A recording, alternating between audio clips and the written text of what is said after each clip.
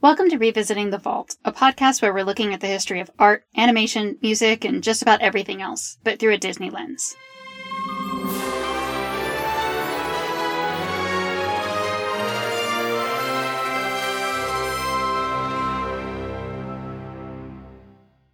Let's go ahead and tackle it. Oh, yes. All of the birds tweeting and being like, oh, it's spring, it's love season in the animal kingdom. Sure. Yep, absolutely. The word Twitter-pated, 100% stuck in my head for the rest of my life. Yes, yes, yes. And Owl has this whole speech. I'm loving Owl at this point. And all in my notes, every time he shows up, I'm like, I am this owl. Yes. He goes and he lays it on real thick about how much love sucks. But it's coming for you. You're gonna fall in love. You just wait for it. I'm just like, Owl, who cheated on you? Yes. Who broke your heart, man? Mm-hmm. Because it gets a little bitter towards the end of it. But the animation in that part, you feel like you're walking on air. And it shows him looking like he's walking on air. And he's like, your head's turning. Everything that he's doing while he's talking about this is animated so fluidly and so beautifully that I got completely distracted from the heteronormativity of it. Right. And also when Bambi and Feline reconnect, they are walking on clouds. Yeah. And it's like, okay. It's everything that Owl said comes true. Pretty much exactly as he said it. But, they do that gross little thing that all the way up until the 80s, there were definitely movies where they've got, preteen or teenage boys that are just like, ew, girls. I'm not gonna like girls. You're being dumb. It's not gonna happen to me. And then literally the next thing is Flower sees the lady skunk. And he's like, oh, let's just be practical about this for a second. If their voices have changed, then it has happened to you. You just didn't notice it yet. Yeah. Bambi, you've got a rack of antlers, my friend. Right. It happened. You're already there. You just haven't smelled Feline yet. It's coming. The way that plays out, so I start to get a little bit like, Owl, you're laying it on thick. And then I start to feel a little like, oh, we're doing that thing where all of the boys are like, we're going to have our boys club. We're just going to be friends that are boys forever. And there's no girls allowed. It's just tired. Maybe it wasn't as tired in 1947. It probably was. But then, the second that the Girl Skunk shows up, I just start to get madder and madder. First of all, I do appreciate, actually, I will point this out, because I know we both noticed it, but that most of these animals, whether or not they would have eyelashes in real life, some of them would, I think deer would. Yeah. Bambi has some impressive eyelashes, but Felines are just longer. So all of the girl animals have longer eyelashes, and usually blue eyes. Yes. So that they're girls. And my husband noticed that Feline's eyes are wider, literally bigger. Doe eyes. Exactly. But I have to say, as much as I was like, oh, yeah, of course, this is how they're showing that they're girls, at least they didn't try to put boobs on them. I know, thank God. They did make them very stereotypically girly. We don't need the skunk to be like that. We don't need the girl rabbit to have blush on. And she's combing her ears. Yeah. We don't need these things, but at least they didn't go as far as they could have. She doesn't have boobs in a butt. Feline's the only girl that gets to talk. The other two just giggle. They just giggle and blink their very long eyelashes. And the boys... They fall over. Peace out. I'm done already. I surrender. There was a cute girl. She looked at me and it's over. And it's very much this the girls are lying in wait until they see a boy. And the boy is helpless for her womanly wiles. Except Feline. She just kind of shows up and Bambi is a little bit thunderstruck. Yeah, Feline is actually, they do that pretty differently. She's very assertive. I mean, she is in her first scene when they're fawns, too. Yes. Where she's just like, hey, I want to play with you. I actually thought she was kind of annoying in that scene. But when I was a kid, I probably thought it was hilarious. Sure. Feline is just like, oh, hey, Bambi, you're grown up now and you're hot. Yeah, I put down in my notes, this girl knows what she wants and she's going to go out and she's going to get it. Good for her. Because she's not acting, she's not combing her ears, whatever that is. Right. Bambi, she comes up, she's like, what's up, Bambi? And he is just gobsmacked by her presence. Yeah. And there's none of the weirdness. Well, no, that's not true. There is some weirdness, but it's not like the other two. I mean, Bambi has a history with Feline. He knows her. Right. They were childhood friends or whatever. And we don't know what happened in the intervening months while he was growing up without a mother either. Sure. I mean, I guess they didn't see each other because he didn't recognize her. But Thumper, they do the thing where the girl rabbit touches him and he starts thumping his leg. And I'm like, oh my God, I know what you're doing. This is a metaphor for, and I don't want you to. I don't want this. It's gross. It is gross. Let's just talk about the thumping for a second because I looked it up. Do rabbits really even thump? I mean, I know they do, but what is the context for when they're thumping? Right. They thump when there's danger. And so they were trying to make animal reproduction titillating. Right. And that's gross. They've taken these animals and they've given them so much of a human voices, human personalities, some human movements. And so when they start to do the spring love fest, it gets icky. It's very icky. And it's just like, please don't. Please don't. This is a kid's movie about a fluffy bunny, and I don't want to think about it. Right. There's the whole fact that it's super heteronormative, and the animal kingdom is not. I don't know about any of these specific species, but there are plenty of things that are not a boy and a girl in the animal kingdom. Sure. It gets weird. And then Faline is like leading Bambi off. I gotta say, I love the fact that Bambi's antlers get stuck in cherry blossoms, and it's cute. Yes. But then she's leading him off to, have their rendezvous or whatever. I'm putting that in there. As a kid, I wouldn't have thought. I would have been like, oh, they're going to go off and run in the meadow together or whatever. And then this other buck shows up. I thought the animation here was a really interesting and effective choice. It gets much darker. Yeah, it's super dark, but they have highlights of their outlines, and it just worked. They get a little extra muscular in this part. They start to look like bulls. Yeah, they're drawn a little differently. It becomes a little bit of almost a fantasy sequence. Yes, but it's this weird dark moment where Bambi is suddenly, so far he's been a fawn, and then in basically a day, he is a young adult. He meets the love of his life, and suddenly he's going to fight, not to the death, but it kind of looks like to the death. I 100% thought that Bambi killed that other deer, and then they show him getting up for a split second. For the part of the story that they're telling there, I'm like, yeah, this animation is great. It's a choice to go more artistic in that moment, and I think it was the right choice. Yeah. It was a choice driven by the story, and it worked. It was interesting because Bambi, up to this point, has been a wobbly kid and then a somewhat wobbly adult, because the first thing that happens is Faline knocks him back into the water the same way she did when they were fawns. Then we get the sequence with them in the clouds with the song Love is a Song. Right. The list I found was that there are only 4 songs. There's Love is a Song, Little April Shower, Let's Sing a Gay Little Spring Song, which I think is the birds, because they have a line about tweeting and twittering about, let's Twitter and tweet about spring or something like that. Right. And then Looking for Romance, I Bring You a Song. Actually, so yeah, you're right. Now that I look at it, I Bring You a Song is a different one than Love is a Song. Love is a Song must be the opening. Yeah, that song. First of all, the vocal style, they're back heavily into the real warbly tenor. Yeah. Little April Shower and then the spring song were choral music. Yeah. Little April Shower has an in the round kind of feel to it that I loved. And I love that song. It's one of my favorite Disney songs that I totally forgot was in Bambi. I thought it was great. I loved the animation when the water is dripping from the trees and the mushroom and all that stuff, and you see it pool and then it drips. I was just like, man, they're killing it. You can tell they learned a lot from Fantasia with the way they do that sequence, with the way that the rain and the music are working together, and the music is forming the sounds of the rain. You've got, the sounds for the thunder and the lightning and all of things like that. Literally, the phrase drip, drip, drop, little April shower runs through my head at least once a year. Right. And I put it in my notes, it actually started raining when that scene started. When I was watching it, and, we're in the middle of April, and I was like, well, there you go. Right. But yeah, that one's great, but then I Bring You a Song and Love is a Song are both soloists. They're forgettable. Can You Feel the Love Tonight? It is not. Right. It's meant to be this very specific type of scene, and even now, I couldn't tell you how it goes. It's not their best musical work in that part. Now, I think that the score of the whole movie is good. Well, yes, and that song, it's not the best. But that animation scene with the moonlight and stuff, again, is so pretty. Yeah. Even just all of the basic scenery animation where it's misty, and then the trees in the foreground are just gorgeous and highlighted, and there's always a leaf that's right there. I thought all of that was just gorgeous. And then there were parts like the stags fight, or this part with the moonlight. It was just worth the price of admission just for those things. The sort of diffuse... They're doing this. They said they were trying to be realistic, and they said they were trying to do the realism, but they spent a lot of time doing that with the animals. And they did, I feel more of an impressionist style on everything else because of where their inspiration came from these impressionist paintings. Right. From Tyrus Wong. So, but I think that works because I think that makes the forest feel like a magical place, but like a magical place that exists.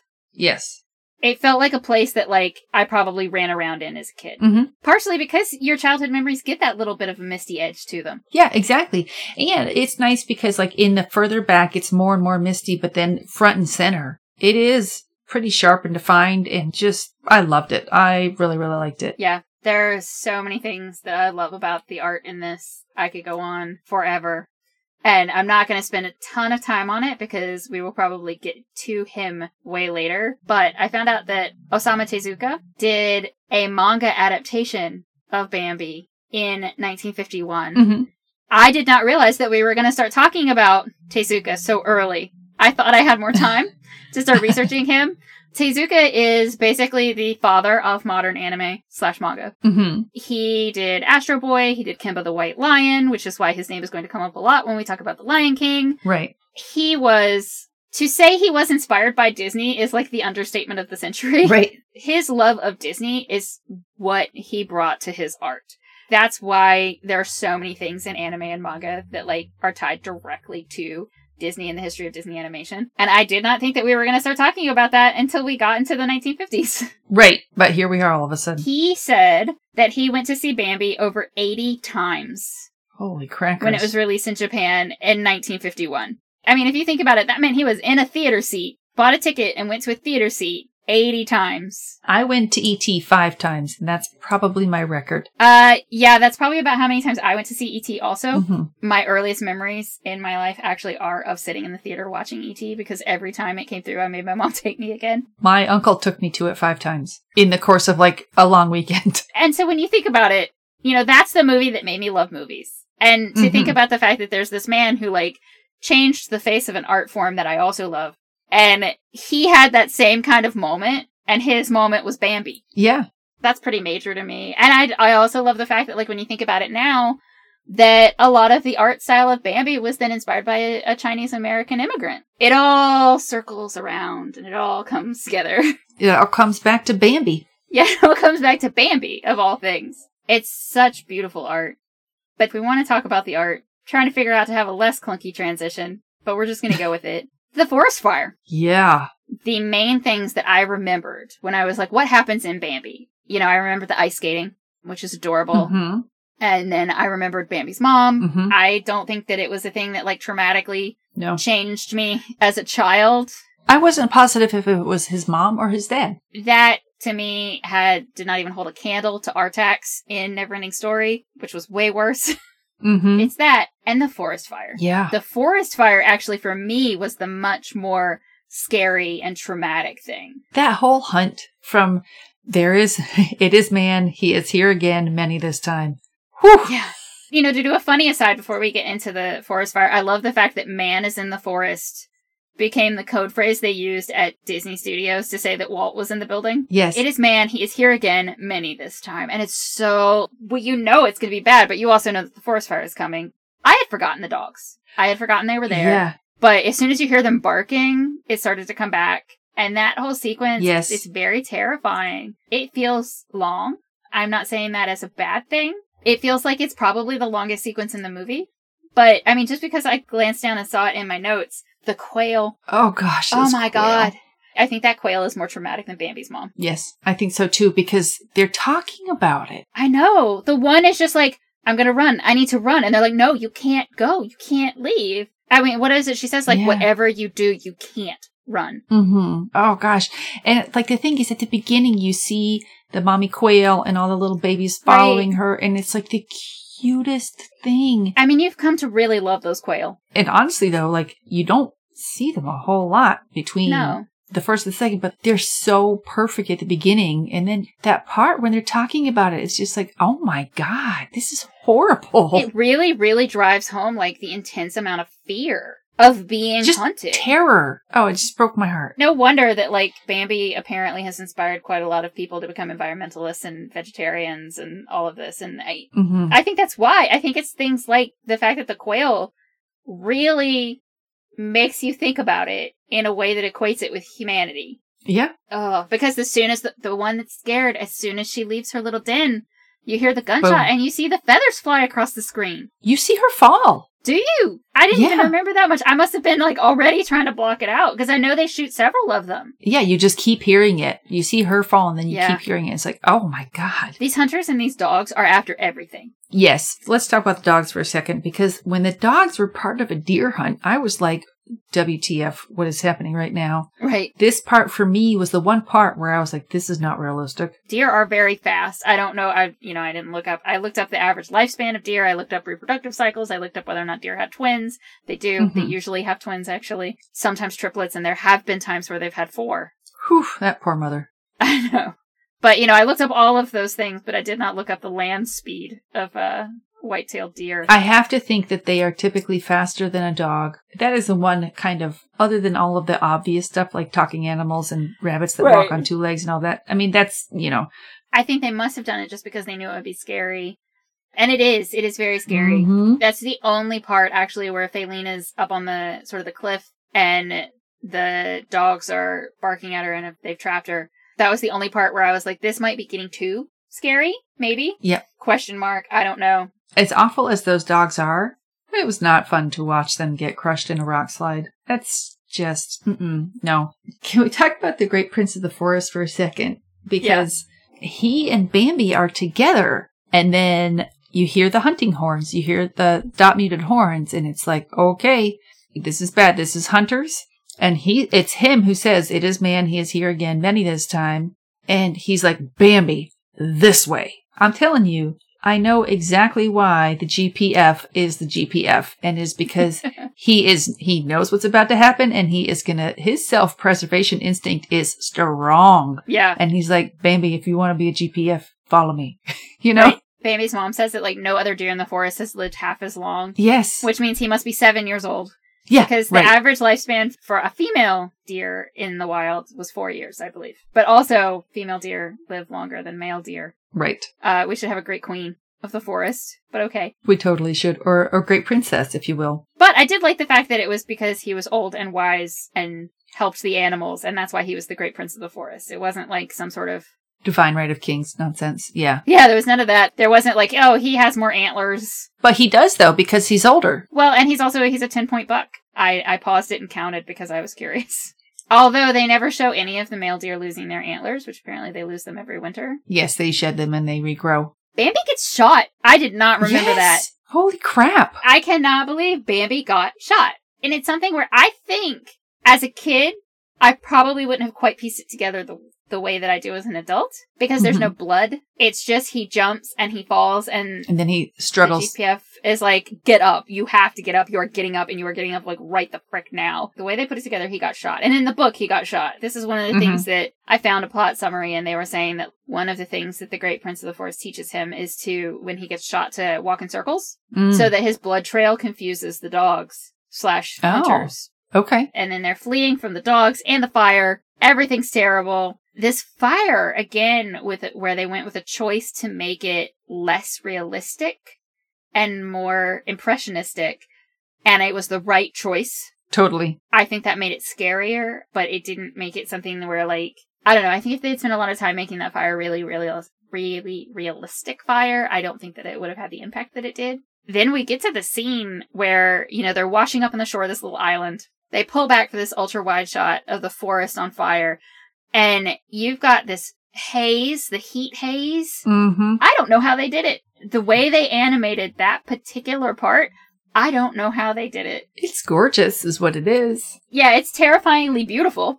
But I'm like, did they use paint? Did they use soft focus? I was looking at it trying to figure out, like, what actual technique they used, and I couldn't figure it out. It's not as impressive, but I loved, like, the falling ash that is still burning. Because it looks like teeny tiny little, shooting stars, basically, but they're dodging it. I just thought it didn't look terribly real, but it was scary. Right. It was very effective for what it was without it needing to be perfect. I think if they had gone ultra realistic with it, for one thing, I don't think that the story beats would have worked as well, because fire is a thing that is both predictable and unpredictable. It wouldn't have been as easy to believe this tree trunk's going to fall, we're going to run this way, and the flame is going to jet out this way. Mm-hmm. I think that making it a little bit more of an artistic thing, and I also think it landed it in that fantasy sequence kind of area, like the fight with the other buck. It gave it sort of a different feel that I think worked really well. Yeah. Although I do have to say, like, the animals all washing ashore on that little island. Oh, gosh. I know that moment is actually supposed to be, like, sort of bittersweet and hopeful because of the way that, like, the tag on the music and the way that they're doing it a little bit. But to me, it just felt like they were all refugees. Yes. That broke my heart. And it made me so mad about those damn hunters starting a forest fire. That was my thought about the hunters. It was just like, and of course, these hunters cause a forest fire and jerks. This is an early example of the monsters more terrifying when you don't see it. Mm-hmm. I can't remember what level it was, but like AFI did when they were doing their 100 Years, 100 Movies, they did a whole bunch of like top lists, and they did a list of top villains, and Man in Bambi was like in the top 10, even though you never see him. Yeah. Part of it is because you never see him, because he is this omnipresent threat in the lives of these deer. Yeah.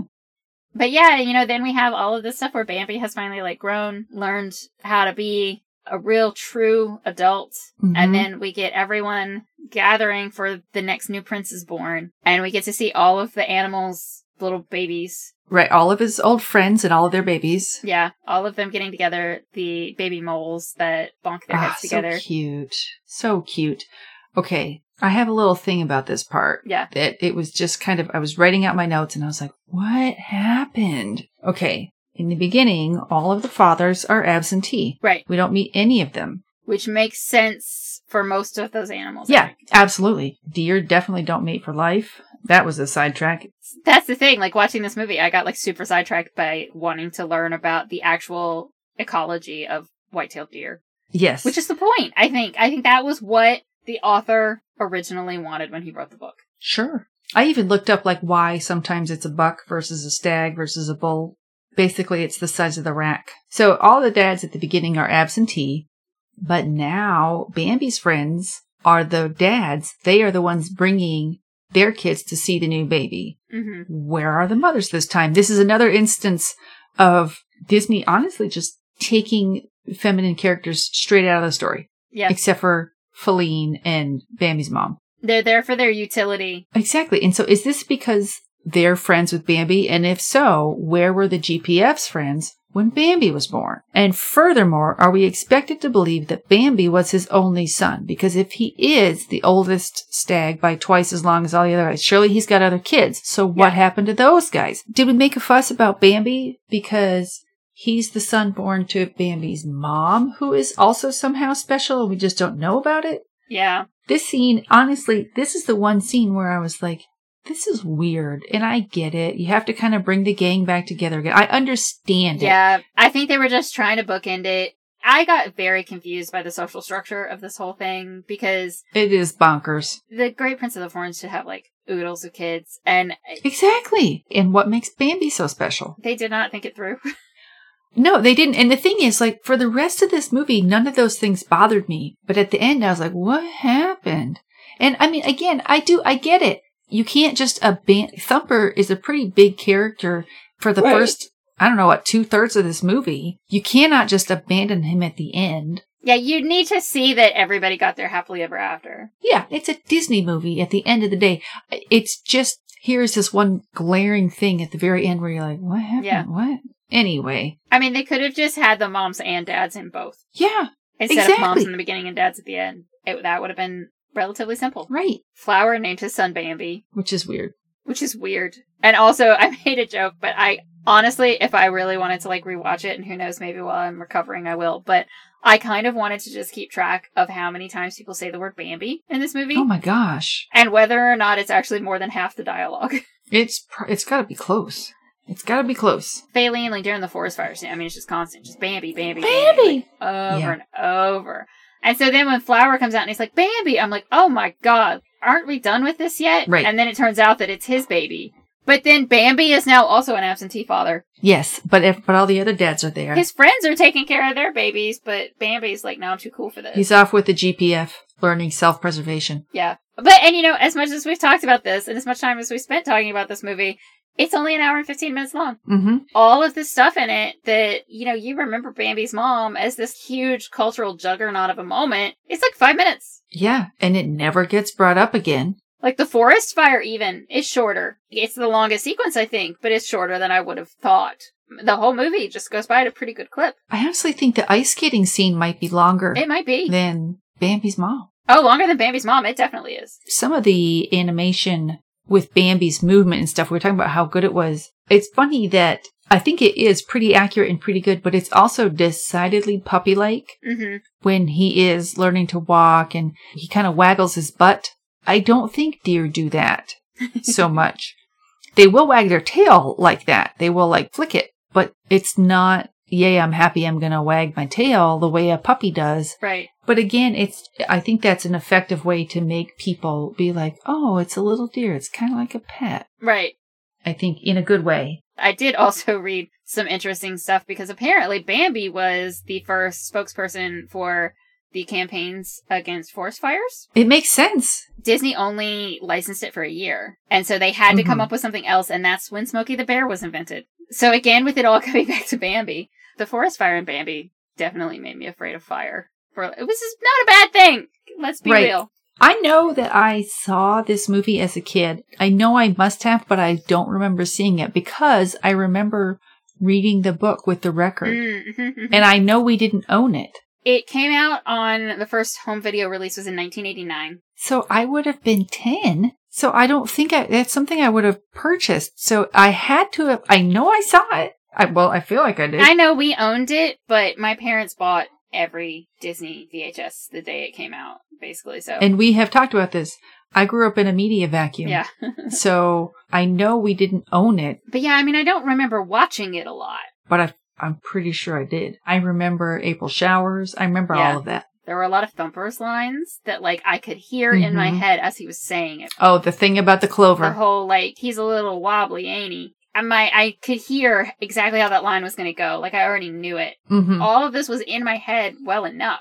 So I must have watched it. It's not like I just watched it once in 1989 and then never watched it again. But it wasn't on the TV on repeat like Cinderella. Right. Which definitely was. Which, is as good a time of as any to talk about the fact that I figure next what we're going to do, if you're still up for it, is both watch however many of the package films that we want, because at this point in Disney history, he was going bankrupt. The war was on. He just lost half of his workforce, and there was a whole lot of workforce attrition because they were becoming soldiers. Right. And so he started releasing the package films, which were short films strung together that were loosely related, sometimes not related at all. And I don't consider them true features. So what we're going to do is just sort of watch them, talk about them, and be like, here's some stuff that happened during the package films. Sure. But then that'll be our fun aside before we get back into the thick of it with Cinderella. Yes. Boy, an 8-year gap. Well, I mean, it's the 6 package films in there.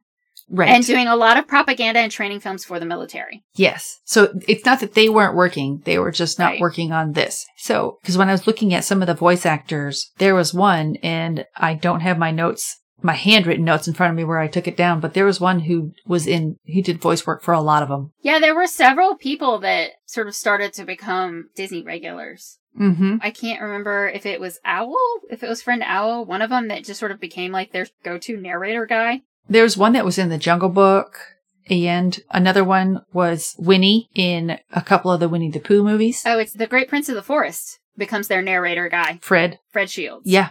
So he does a lot of narrating work that absolutely tracks. Although I just saw my note about this. Grown-up Flower, who talks to his son Bambi, is our frenemy Mr. Stork. Yes, what is his real name? I want to say Sterling Holland? Yes.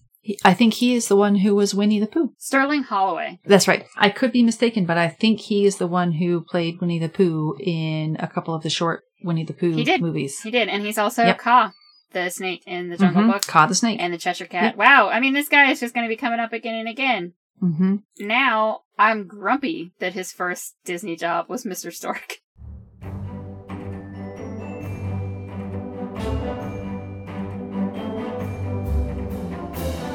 Revisiting the Vault is a 9 Hour Films production, and it's edited by Mary Ratliff. Our music is by Music Motion and Lynn Publishing. We are not affiliated with or authorized by the Walt Disney Company. You can find us on Twitter at Revisit the Vault, and you can find our website at revisitingthevault.com. Don't forget to check out our Patreon. Patrons can get personalized thank you cards, stickers, and access to deleted scenes and outtakes. You can find that over at patreon.com/9hourfilms. If you want to support us, the best thing you can do is to tell other people about the show, and make sure that you leave a review in whatever app you're using to listen. Thanks so much for listening. See you next time.